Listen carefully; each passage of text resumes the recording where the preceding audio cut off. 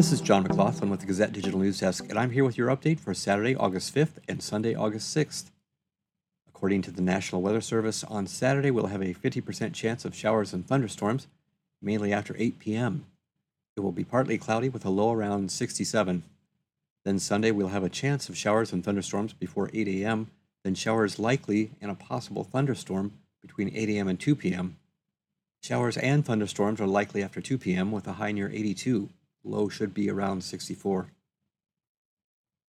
A restaurant that had been a Coralville institution for nearly 46 years will be closing this fall. The owner of Iowa River Power Restaurant at 501 First Avenue said she received an eviction notice from the owner of the building.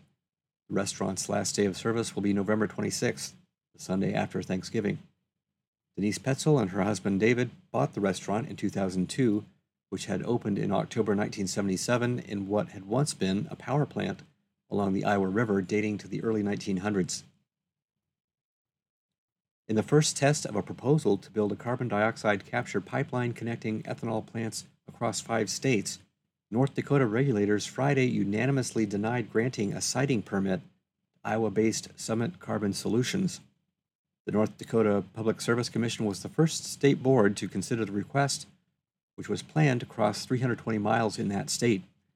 Summit proposed the underground pipeline to capture carbon dioxide from more than 30 ethanol plants in Iowa, Minnesota, Nebraska, North Dakota, and South Dakota, and to store it deep underground in North Dakota. In a statement, Summit said it would revisit their proposal and reapply for their permit. Evidentiary hearings on its proposal to build 687 miles of the route in Iowa, crossing 29 counties, are set to start August 22nd in Fort Dodge and last several days. Summit has indicated it wants a decision by the Iowa Utilities Board on its hazardous pipeline permit by the end of the year.